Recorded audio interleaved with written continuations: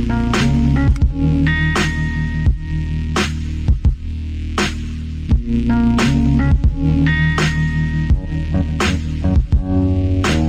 to Doctrine and Devotion, a podcast that explores Christian faith and practice from a Reformed Baptist perspective. My name is Joe Thorne. I am the lead pastor of Redeemer Fellowship in St. Charles, Illinois. And I'm Jim Fowler, executive pastor at Redeemer Fellowship. Hey, hey, hey. Hey to you as well. Now, you know that there is the good news. The good news is that Jesus Christ lived, died for sinners, rose from the dead, and offers salvation to all who are willing to believe. Amen. But there is also good news coming out of Redeemer Fellowship. Oh, yes. Good news for somebody, and good news for us. I mean, great news for us. If it works. It's fantastic news for others. We got a couple job openings. Got a couple job openings, right? We got the, what do we got? Associate pastor of discipleship. That's a full-time gig. Mm-hmm. We've also got the part-time youth leader that we're looking for. So, yeah, resumes and cover letters are making their way in. Mm-hmm. But if you want more info, over on the website, not ours, Redeemer's. Yeah, redeemerfellowship.org. We should link this, right? Yep. But yeah, you go redeemerfellowship.org/openings. That's it. Right there. That's it. There, you can also do redeemerfellowship.org work for JoFo. Does it really? I'm pretty sure. Let's see. Oh, I don't know. Work for JoFo. Feel like it should be like work. It works. Really? Yeah, it's work. Brian did that. Why, Brian? I know, it's not working for us. But anyways, yeah, that's pretty awesome. Yeah, man, take a look, read it, pray about it. Yeah, man, we'll tell you what we're looking for. Yeah. Right? And then, check it out. Listen, man, we know we got some amazing people listening, and we're starting to put this stuff up on job boards, but yeah, we know you guys, trying to get you a little, first crack at it. Yeah. Hashtag JoFo sent you. Put that in there. All right. Wait, how are you going to put that in there? You just add a hashtag into your cover letter. Into your cover letter? Yeah. JoFo sent? Why not? All right. We'll look for it. It's Sunday. We're recording on a Sunday again. I like that. How are you going to look for it? You're not on the pastoral search committee. No, but eventually, if it gets far enough along, then I will see it. There you go. Fair enough. Yeah. So eventually, potentially. We'll have a search. We have a search committee. They'll be doing their thing. Mm-hmm. And then, I get people. I've got people that have been, I got a couple people that have emailed, and they're like, "Hey, man, I know this guy. He's going to send in his resume." I'm like, cool. I won't see it. Nope. The search committee's going to see it. I'll see it if it passes through various levels of investigation. Yep. As it should. Mm-hmm. Yeah. So, because we got we hire private investigators. We'll tail the guy for a while. All that. We do all that stuff. Background check. We do a deep dive. And we'll do a little. We'll put people in his life. We'll plant people in his lives to have conversations with him. Oh, is that what we're doing? What is that? What is that group? That there's a group that records people. Got it. And they get in trouble when they get on the news. What's that? What's that? A-Team. No, not A-Team. We're sending the A-Team to watch after you. What's that? There's a group of people. Are you talking about Bureau Veritas? No. It's not a movie. It's real life. This guy, he's a journalist, and Bureau Veritas is real. Bureau of Veritas? No, Bureau Veritas. I think that's right. Bureau? Bureau Veritas. Dude, no joke. No. That's a conservative one, isn't it? But it's Veritas. It's not Bureau. I'm positive. No, but I might be wrong. No, it's... I am only 40% sure right now. I guarantee it's not that. Bureau... And I'll just do it this way. Veritas Expose... Project Veritas. Bureau. The Bureau. You ding dong. You weren't even close. Bureau. No, I couldn't remember. It was totally gone. It was erased from my. Exactly. Like in Men in Black, they put the thing up. That's They make it go away. I know, but for you, it's just old age. And it just would have, it would have worked if I could. We're gonna Project Veritas them, but I couldn't. I wrecked the whole thing. Anyways, man. Either way, whatever. What? But there you go. Openings. That's where you want to go. Yeah, work for JoFo. All right. So we got a couple of emails here we're going to run through, and got a couple of interesting questions. We got a guy named Chad sending us an email. Oh, here we go. And the subject is coffee, Jimmy. Oh, here we go. Hey, guys. I've been listening to your podcast for a while, and I have been very blessed by your ministry. Thanks for your faithfulness to Jesus Christ and his kingdom. I did have a question about the latest podcast about coffee. I believe that consumerism is one of the greatest problems that we have in the American church today. By and large, we have adopted a consumeristic model for church, and that is in direct contrast to the very foundation of the gospel, that our faith is all about Jesus, and that he came to serve and not to be served. I was wondering if you could comment on how sometimes on how sometimes like coffee interacts with that problem. Particularly, you stated in the podcast that, and he goes, I'm paraphrasing, it is God's money and the people may spend it how they like, for instance, on good coffee. Not what I said, but okay. He's paraphrasing. No, bad paraphrase. But go. Oh, okay. I believe that your conversation was clear in a sense that worship is not primarily about coffee, of course, but doesn't even presenting coffee as a complement to worship help to further the consumer mindset of God's people? I do not know the answer to this question, but would like you to comment on it. Thanks. In Christ. Thank you, Chad. Thanks for listening, man. We appreciate the compliments and the sincere question. There you go. So, yeah, obviously, I shouldn't say obviously. Go ahead. Why don't you recap it for those that didn't listen? And because I wasn't there. So go ahead. You were there. No, I wasn't. I was not on this podcast. Oh, on the coffee. Yeah. All right. Ahead. So we had Eric Anderson on. Eric Anderson is the roaster. He owns a company called Fresh Ground Roast or Fresh Ground Roasting. And so we had him on, and we talked about coffee and how coffee is made, roasting. We talked a little bit about that end of it, and then we talked about coffee in the church and why so many churches provide, coffee and good coffee these days for their people. So we talked about the value of coffee, shared experiences, stuff like that. And I think one of the points that I was trying to make in there was, look, we like to, give back to the congregation, right? So we think it's a good idea for churches to when we're putting together a budget or when you're doing something, keep in mind, we're supposed to care for the body. There should be ways in which we demonstrate care that even affect the budget. And I said, coffee is one of those simple ways because so many of our people actually enjoy coffee. Yeah. That's an easy thing for us to do. It increases the budget. Now, it increases a coffee budget significantly above maybe a typical coffee budget. Yeah. But when you're looking at the whole budget, it's a nothing. Yeah. It's very, very little. Yep. So that's all I was trying to say was listen, it's God's money, right? And he entrusts it to them, and then they entrust it to us. So I was trying to say we should keep that in mind. This is a way for us to bless people. I wasn't trying to say we can spend it however we want. And I don't even know if that's exactly what he meant. Like he said, he was paraphrasing. But so we definitely agree with you, Chad, that consumerism is not a good way of living. It's not a good approach to life. It certainly is inappropriate for the church. And so we would want to push back against consumerism, right, as a value. It's not a value in our church. But so because consumerism is essentially you're going to start treating people as consumers, right? And so what do I do to entice these consumers to meet their needs, And in the suburban context, what that can look like if that's taken over is you begin to create. I'll put it like this: there is a challenge in starting a church in the upper middle class, let's say upper middle class suburbs of Chicago, because people who live there like nice things and they're used to nice things. They go to nice restaurants, they go to they go to speakeasies, and they like their things being nice. And so if you plant a church and you've got a busted building, and you got a busted, you're offering them a sort of a different, it's hard for them to even walk in the door and give it a chance. Now that doesn't mean that we need to make it super nice and compete with all those other things. It's just we have to be aware there's a barrier there for them because many of our people in the culture have bought into a consumeristic mindset. They come to church, they're expecting a consumer experience. So working against that is important. But see, hold on. There's two things here. I feel like it's a different thing what you're talking about. And I think some people assume it's consumerism when I look at it as, I want there to be a level of excellence, right? I want there to be a level of excellence to not only how we do things, but in the shape in which we utilize the things that God has given us. Right. Right. Taking care of your building, right? Doing regular upkeep.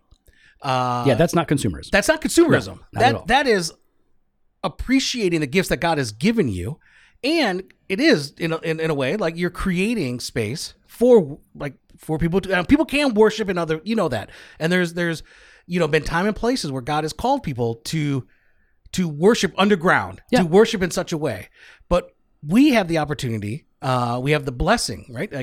The privilege to be able to worship in the open and to be able to worship in such a way like, why not take care of the things that God has given us? Yeah, and that's why I said you have to find the balance there, because the culture is going to demand more and more.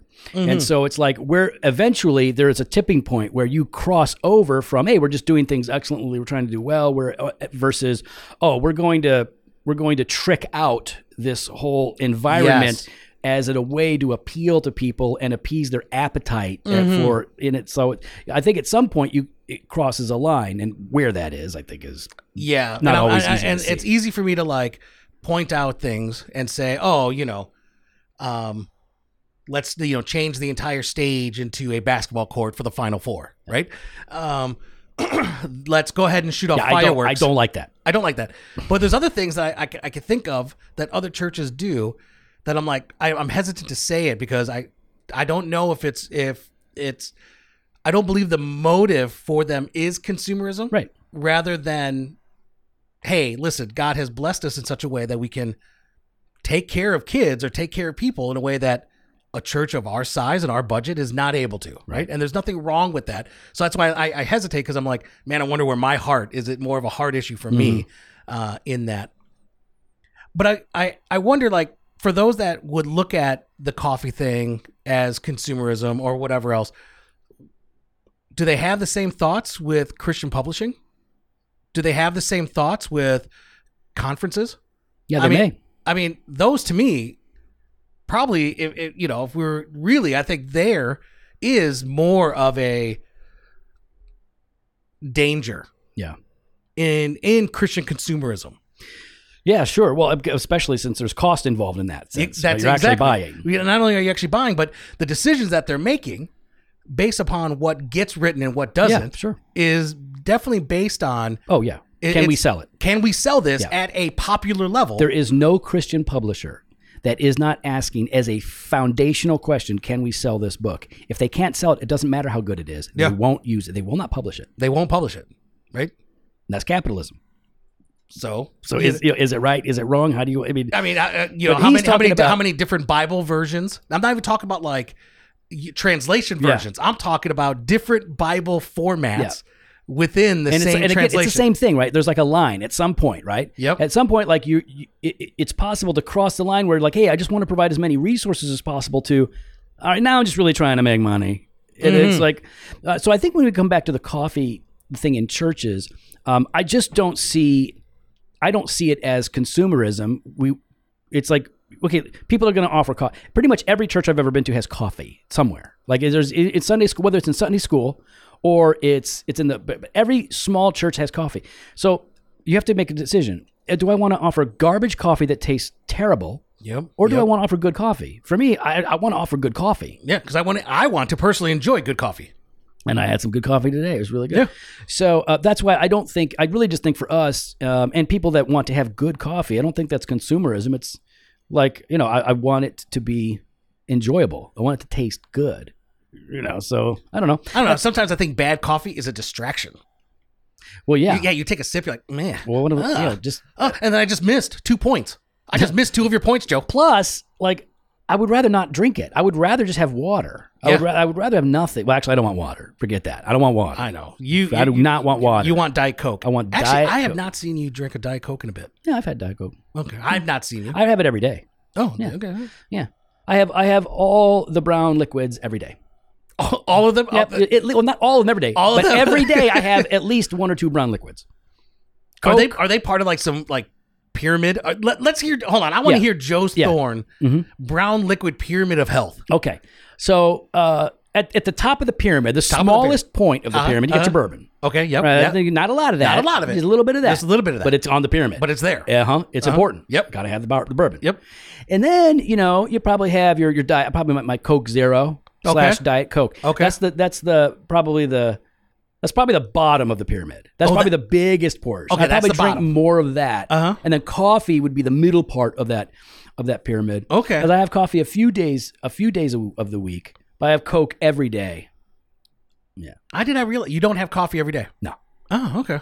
No, because I don't. If I made it at home, then I would. But now, is there a difference between like coffee, and iced coffee for you? No, it's just coffee. Because I feel like the iced coffee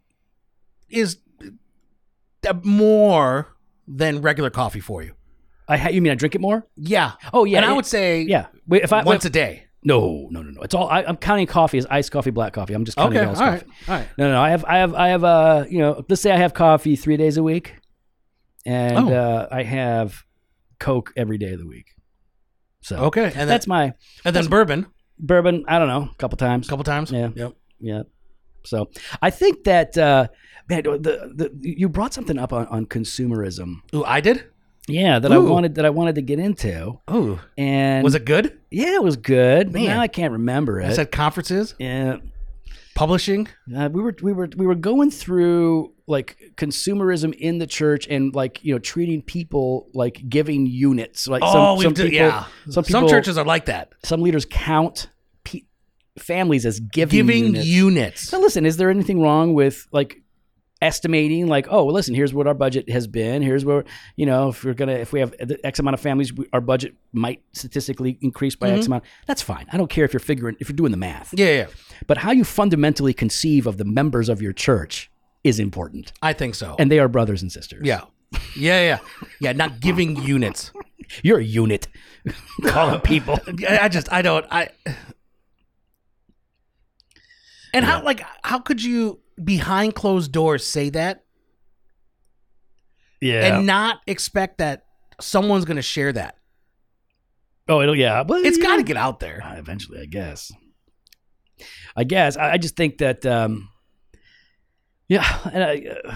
I don't know, but that's just that's just it. It's a different mindset that we're just not. I'm not accustomed to. Yeah. And there's a lot of people out there, a lot of churches where I have admiration for the leadership, and there's some others that I disagree with on some issues, but I'm hard to press to look at like some of those people that I disagree with and think that they would consider people within their congregation as giving units. Like to boil it down to using someone to that degree. Yeah. Well, it's gross. That's what I was thinking about, because I felt like you were about to say something and you didn't, and maybe you weren't. Maybe you were just referencing something you already said. All right, go ahead. But like, okay, so I remember going to a buddy's church they had planted, and it really blew up, and urban environment. And when you go into the kids' room, right, they had one of those things that you would see in like a Burger King or a McDonald's, where like you can climb up the nets and you can go down the slide and you can run through the weighted dummies. Yeah. Whatever. I don't know. Ball pit. Yep. They'd have the whole thing, and it was like a little obstacle course. And I remember seeing that, and I knew that they did real teaching, they did real discipleship, and they had that in the room because they had a big room. And I was like, I didn't see that as consumeristic. I thought that as like, that's a really cool way to give the kids a way to burn off energy and have fun when they're not being discipled. Plus, I knew that the elders actually timed themselves, seeing who could do it, in the shortest amount of time during the week. I was like, so I think you're right. Like, we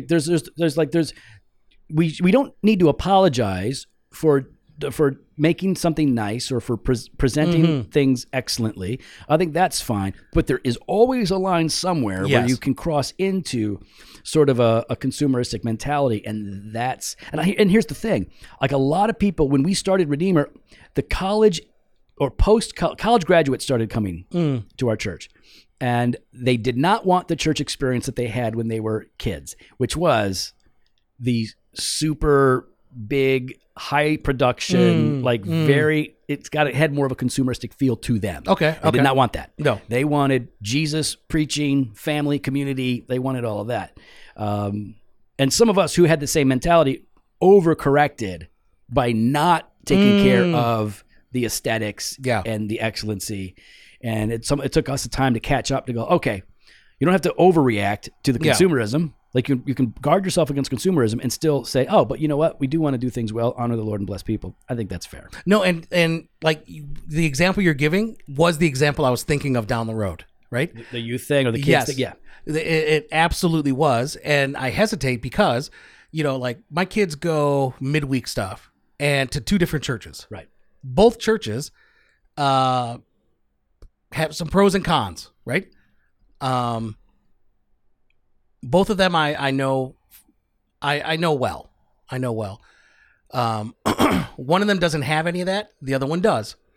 Any of what? Oh, sorry, the jungle gyms and all that indoor. You know what I'm talking about? But I sit back and I talk to my kids after, and all three of them in their different environments, they're all like the discipleship and the teaching that they're getting. I'm like, man, like there's something right going on there. Yeah. Do you know what I mean? Yeah. Like I hear the conversations that my kids are having. I hear them sharing what they are learning. I see them journaling. I see them even now, like my kids are at the age where they've got their iPads or whatever, and we got our family chat, and like they're sending in the morning, while I'm at work, hey, here's what I'm reading. Here's a devotion I'm going through. This is what's sticking out to me. And I'm like, dang, what the heck? And here I am, like at work, like they're having a mini devotion time together. And I'm like, and here I am at the office, No, man. And I met with a couple this weekend, and they were coming from a very different church experience, very, very different. And they had really, and it wasn't a consumeristic kind of a church, but they decided they wanted to start trying other churches. And so they tried Redeemer. And so I met with them over the weekend to talk about it. And Redeemer is not going to be a place where they land for a ton of reasons. Once they found out, they were like, this is not for us. I said, that's fine. But what I can do is I can recommend churches to you that preach the gospel but aren't reformed. I can preach the gospel. I can recommend churches to you that take God's word seriously, but are friendly. So I'm working with them. But like people are looking, like people wind up checking out different churches and looking for things. Yeah. And there's just a lot of barriers that come up. And, for some people it's consumerism. For some people it's Calvinism. In this case, they were like, that ain't going to work for us. Yeah. In fact, one of the people didn't even know what Calvinism was. So I started to walk through it and they're like, oh, like, no way. I'm not down with this. Right. It was like a whole thing. But what I was going to say is like there is an attitude of generosity that we can have with churches that are preaching the gospel. Yeah. And we have different philosophy of ministry. Yep. Different doctrinal perspectives and convictions. But if they're preaching the gospel. Yep. And they're working to make disciples, man, I'm just not angry. No, I'm just chill about it. Yeah. And you know what? Praise God. They allow people like me who go to different churches, that serve in a different church. They still will minister to my kids. Yeah. And that's like dropping off the Bad News Bears. Your kids are like, yeah, that's a challenge. They're like, what in the world? These kids are smoking cigarettes. They're coming in here cussing. No, they're not. Your kids are amazing. I love your kids. With their butterfly knives. That's right. Butterfly hair's all slicked back. It's just like a little gang. Ready to rumble. Ready to rumble. Oh, man. All right, listen, I think we ran out of time. Do we run out of time? What are we at? No, we can do one more. Okay. All right. Well, we can do this one. All right. This is this is a big conversation though. So what is? That's a big conversation. Should we save it? Yeah, I guess we can go ahead and save it. All right, we're gonna save it. Hey guys, listen, we got a lot going on. We got some cool things happening. We're excited to share. Biggest thing going on right now that we're really pumped about is how God is blessing Redeemer, bringing us together. Some cool things are happening, and we are looking to hire a full-time associate pastor of discipleship as well as a part-time youth minister. If you're interested in that, you can head on over to where? RedeemerFellowship.org/openings. There you go. Check it out. We'd love to hear your thoughts. You can follow us online on Instagram and Twitter @DocAndDevo or on Facebook /Doctrine and Devotion. You can head to the website, doctrineanddevotion.com. There you can contact us. You can sign up for the email blast or hit the store, JoeForStore.com, and grab some gear. We got that fresh pod every Monday and Thursday. We got blog posts and video content over at the website. And we've got that all-access exclusive content. We got that banter truth on Tuesdays, weekday wisdom Monday through Friday. If you want to support the podcast and get some commercial-free, ad-free content, you can hit on the link right there in your podcast player that says support this podcast, or head on over to doctrineanddevotion.com/all-access and sign up today. Later.